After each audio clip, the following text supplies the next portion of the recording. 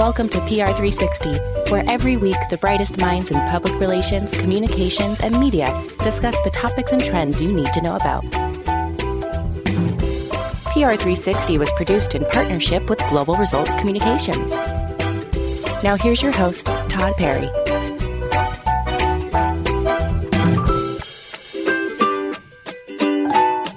Welcome back to PR360. My guest today is Andrew Staub, a journalist turned PR pro with 15 years in the communications industry. He currently serves as the communications manager for Rite Healthy Futures, a nonprofit grant-making organization affiliated with the Rite retail pharmacy chain. Prior stops included nonprofits in the economic development and tourism sector, as well as several newspapers across Pennsylvania and Delaware. So, Andrew, is there anything I've missed? No, I think that covers it. Covers most of it very nicely. Thank you. So it looks like you have a background in writing, in journalism. Wrote for some newspapers, and I was looking at your LinkedIn, and I saw a really funny post the other day. And personally, I'm a writer myself, so I totally get this.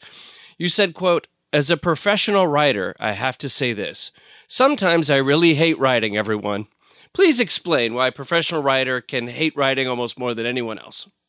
Yeah, so I posted that while I was in the midst of writing a paper for graduate school, and it was following a week when I had a pretty substantial writing assignment at work, and I was just hitting a wall where I didn't like any sentence that I was putting down on paper, no matter how many times I rewrote it. And I think writers and others in creative fields often hit those moments of frustration. Sometimes when they just think, do I even like what I'm doing here? I'm nowhere near their caliber. But, even legendary writers like Jack Kerouac, Virginia Woolf, Kurt Vonnegut all complained about the writing process at some point in time.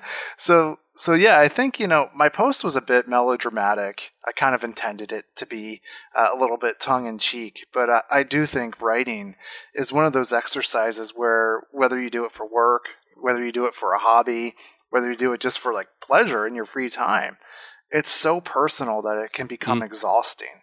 And you probably understand this, that you want every word, every sentence, every paragraph just to be perfect. And it's so tempting to agonize over every last detail because you feel like the words on the paper really become an extension of yourself. So it's so there's rewriting, there's editing, and then there's sometimes just like the moments where I stare at the screen and don't really know what to write at all. Go ahead. I said I totally feel you on that. It's like, and when you do write professionally, like my wife will give me a card like for somebody's birthday and go, "Oh, could you write something?" And then I go, "Oh how could I ever write anything? I have no idea." And because now there's an expectation because you do it professionally, so it's even harder. But I really felt this post because I was it's the old, I think Einstein, or maybe I don't know if it was correctly attributed to him, and saying something like, "I trust whatever your problems with mathematics are, mine are much greater." So, yeah, I think kind of like the flip side of it is when you're just standing in line for like a coffee or doing the laundry or mowing the lawn, I often have those moments where all of a sudden like the perfect way to phrase a thought pops right in my brain. And then you can't wait to get back in front of the keyboard to get that out of your mind and onto paper. And, so I think, even though it's kind of joking and being a little bit tongue-in-cheek about, writing being, not fun and hating it, there are times when it really is, fun and enjoyable and totally worthwhile. And you get those reminders of like, yeah, that's why I write. That's why I like this. Mm-hmm. Whenever I get hung up like that, I always think back, there's a Hemingway quote, I think from Movable Feast, where he says, "Just one true sentence." And so I always think that if I don't know where to go with something, I go, okay, what's the truth of this? What's the heart of this? Let me write one true sentence, and then something will follow. And that's, I don't know, one of the, I guess, mental hacks that I use. So, as kind of keeping with the idea of writing, how do you keep the creative juices flowing as someone in communications, as a writer? Yeah, so I think sometimes just in my spare time, it's getting away from writing. And I try to do some other creative type things that keep my, energy up, keep me inspired, but also can clear my mind. I guess one of the biggest examples is I cook quite a bit. I try to make something new every week, and I love those experiences in the kitchen, from finding the recipe to going out, getting the ingredients, bringing it all home and kind of getting ready to make the meal. And I find like that's, still a creative process that isn't writing, but I find just that time in the kitchen helps me clear my mind of everything else. And I, not only do I, get to make something that usually tastes pretty good, I can come out of that refreshed.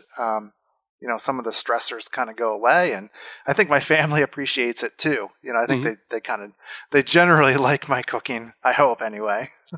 Well, no one's going to complain when you say, "Hey, let me cook," right? I think we share the same brain because I do the exact same thing.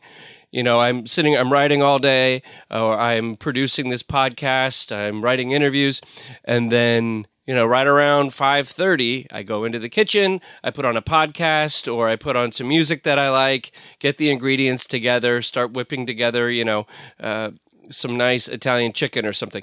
And I cook, have a glass of wine, and it just, I feel like one side, it's like finding balance. Like one side of my brain I used earlier in the day, and now I'm using the other side, and then I come out of it full and ready to chill for the rest of the evening. I completely get that. Yeah, it's a great barrier, kind of a great separation point between work and then easing into your personal life, but still doing something that's creative and fun. Yeah. So also on LinkedIn, I really love creeping people's LinkedIn profiles before doing the interviews, because you get a really good sense kind of who they are and how they feel about things, at least in their professional lives. And I saw an interesting post you made because it was something we had spoken about on a previous show, I had spoken about on a previous show, and it was about paywalls and why paywalls are a bit of a problem for PR practitioners, because you can get somebody, you can get really good coverage in something, but if nobody can read it, then what does it matter? So you said that paywalls don't work, and I wanted to get your thoughts behind that. It was a simple statement, but I was like, okay, there's got to be a lot behind that. Yeah. I think, as a former journalist, I do believe in paying for news, and I think there's value in funding news creators out there. But my biggest gripe with paywalls is that there's no longer enough behind them to really make them worthwhile. And I'm speaking, kind of as the consumer and customer of news here. And I think that's, sad and unfortunate that just the wave of cuts to traditional print media, especially, have really turned once vibrant newspapers into, websites that just have a trickle of news updates here and there. Generally, they're not covering your local school board meetings, your local city council meetings, and that kind of thing. So, there's the journalist in me really wants to support local journalists, national journalists. But, if I'm not actually getting any news when I break through the paywall, it's really hard to see the value in that. And that's the vicious cycle that is playing out.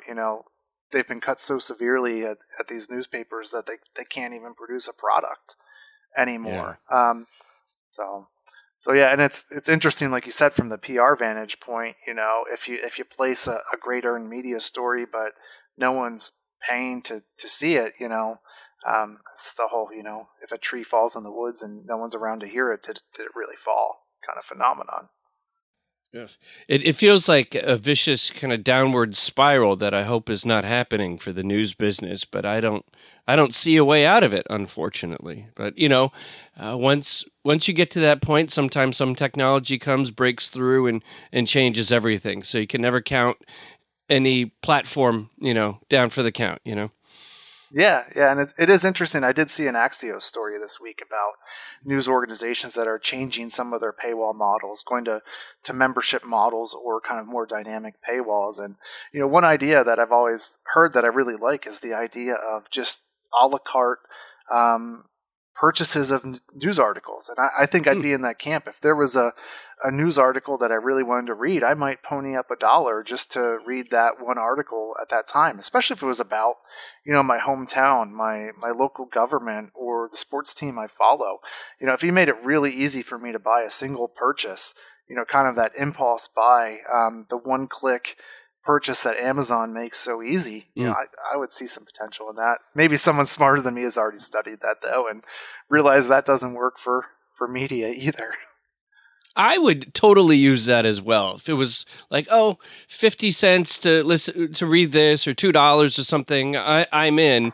That seems like a good value. And also, as the news publication, you'd be selling multiple stories to me throughout the year, Yeah. So I think that's a good way of looking at it. So let's talk a little bit about Rite Aid Healthy Futures.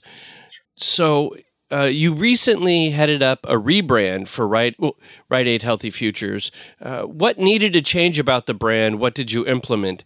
And then also, could you give us a little overview of what the campaign is? Yeah, so Rite Aid Healthy Futures is a public nonprofit, a 501c3, that was started about 20 years ago by Rite Aid, and back then it was simply called the Rite Aid Foundation, and it was a charity that was focused on children's health and wellness. And I joined the charity as the Rite Aid Foundation about a little over 4.5 years ago, I think, and it was right before 2020. And when 2020 hit with the impacts of the COVID-19 pandemic, the racial reckoning that was playing out in communities all across the country, we began to shift our grant-making model a little bit. We still focused on children's health and wellness, but we started to overlay that with an equity lens. And we wanted to show up for kids and families at the local level. And I think it didn't take long for us really to realize that the name, the Rite Aid Foundation, didn't really speak to the work we wanted to accomplish. And in fact, it was probably just the standard name you'd expect from a philanthropic funder. So we gave it some thought, and we thought, we want to be more than just a funder. We want to, we think our name and our identity should speak to that. It should be a little bit more descriptive, something a little bit more inspiring. So we really wanted this new identity to speak to how we would drive community impact around health, wellness, race, and equity in a collaborative way. And we wanted something that was a little bit more aspirational too. We wanted to become a leading charity that demonstrated a caring commitment to our neighbors and neighborhoods. So that really kind of like inspired us, told us, hey, maybe we just need a new identity here, that we've outgrown the Rite Aid Foundation identity. So we set out in a pretty deliberate fashion to rebrand, and we worked with a wonderful agency, Periscope, out of Minneapolis, and they helped guide us through the research phase, the creative phase, that eventually yielded this new identity of Rite Aid Healthy Futures. And we were really, excited about it because the name Healthy Futures, speaks directly to the outcomes that we want to see in the communities and the neighborhoods that we serve. We do want every kid, every family to ultimately enjoy a healthy future, whatever that might look like for them. And through that, we of course got the shiny new logo. It has a great feature, which we call the human spark, which is really at the center of all we do. And within that spark that you see in the logo, there's overlapping elements that represent our grant partners, our neighborhoods, and the charity itself, kind of showing how all the pieces can come together to lead to this ultimate outcome of healthy futures. We got the new tagline, uplifting our neighborhoods together. That has really become one of our guiding mantras. And we launched that brand almost 2 years to the date now. And with that, we never had a true standalone website. We never had our own social media channels, our own email marketing programs, and we launched all of that along with the brand, in addition to some really exciting grant programs that are really making a difference in some major cities across the United States, cities that Rite Aid calls home. So it was kind of an exciting twofer. We announced the new brand and some really exciting new grant initiatives. And we've had this identity for 2 years now, and I think we've realized, there's so much more to do when it comes to bringing a new brand to life.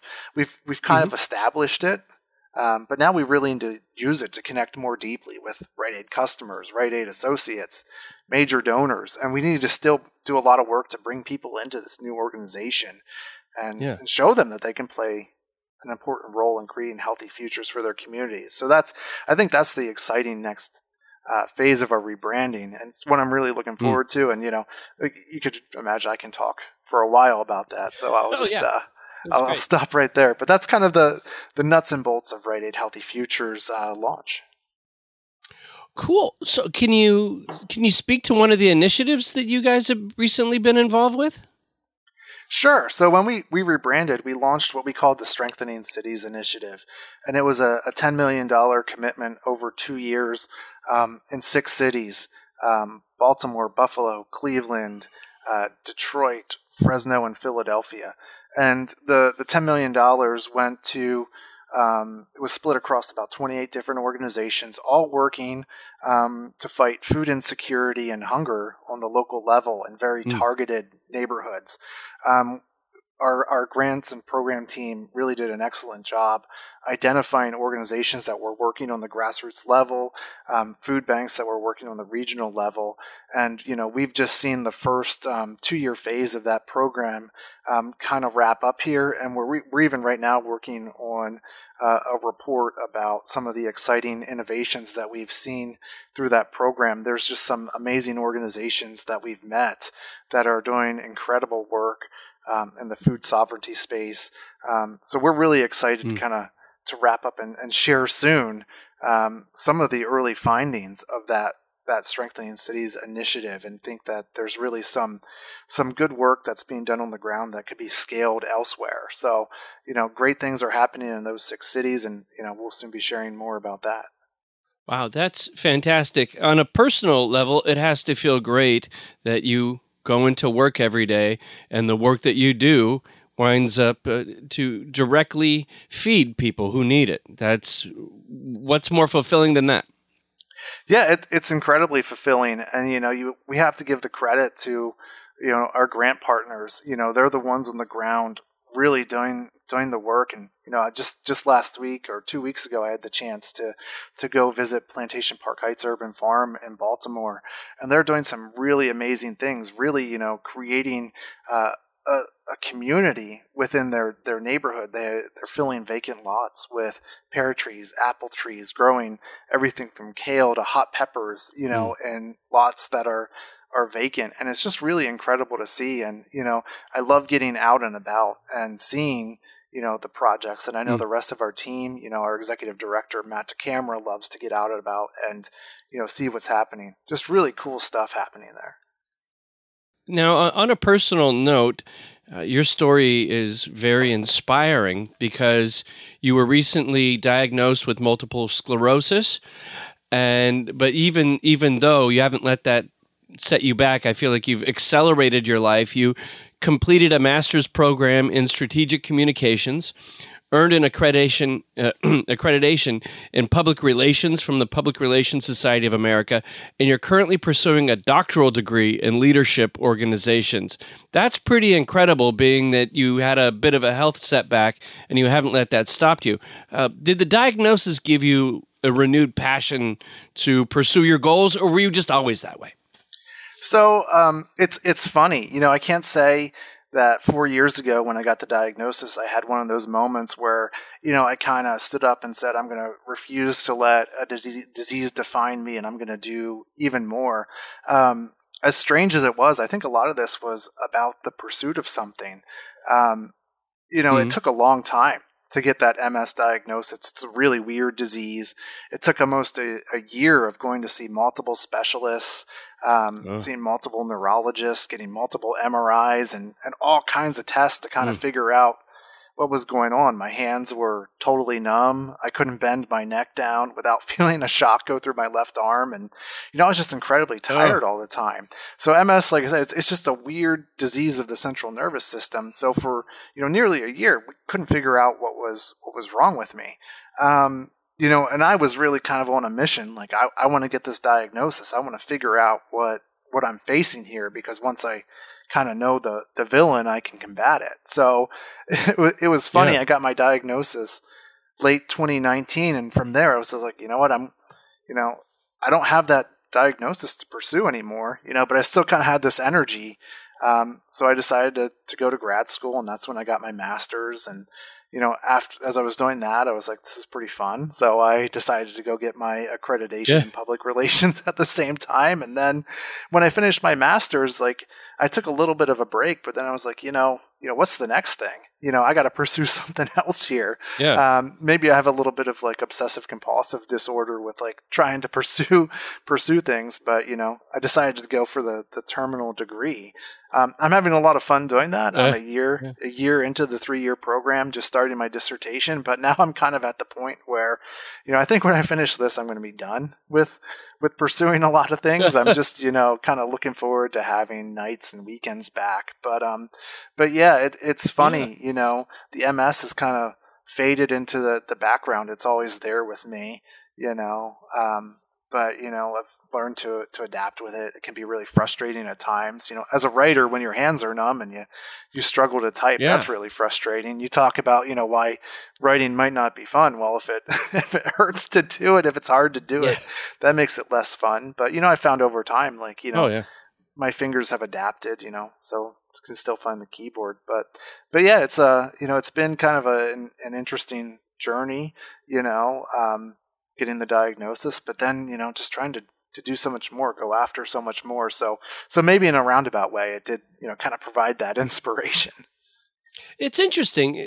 It's like you're kind of, I don't know, I'm not going to say activity level, but you got kicked into another gear by trying to figure out, as you were saying, to figure out who the villain is, and you kind of kept on that heightened level and applied it to other things.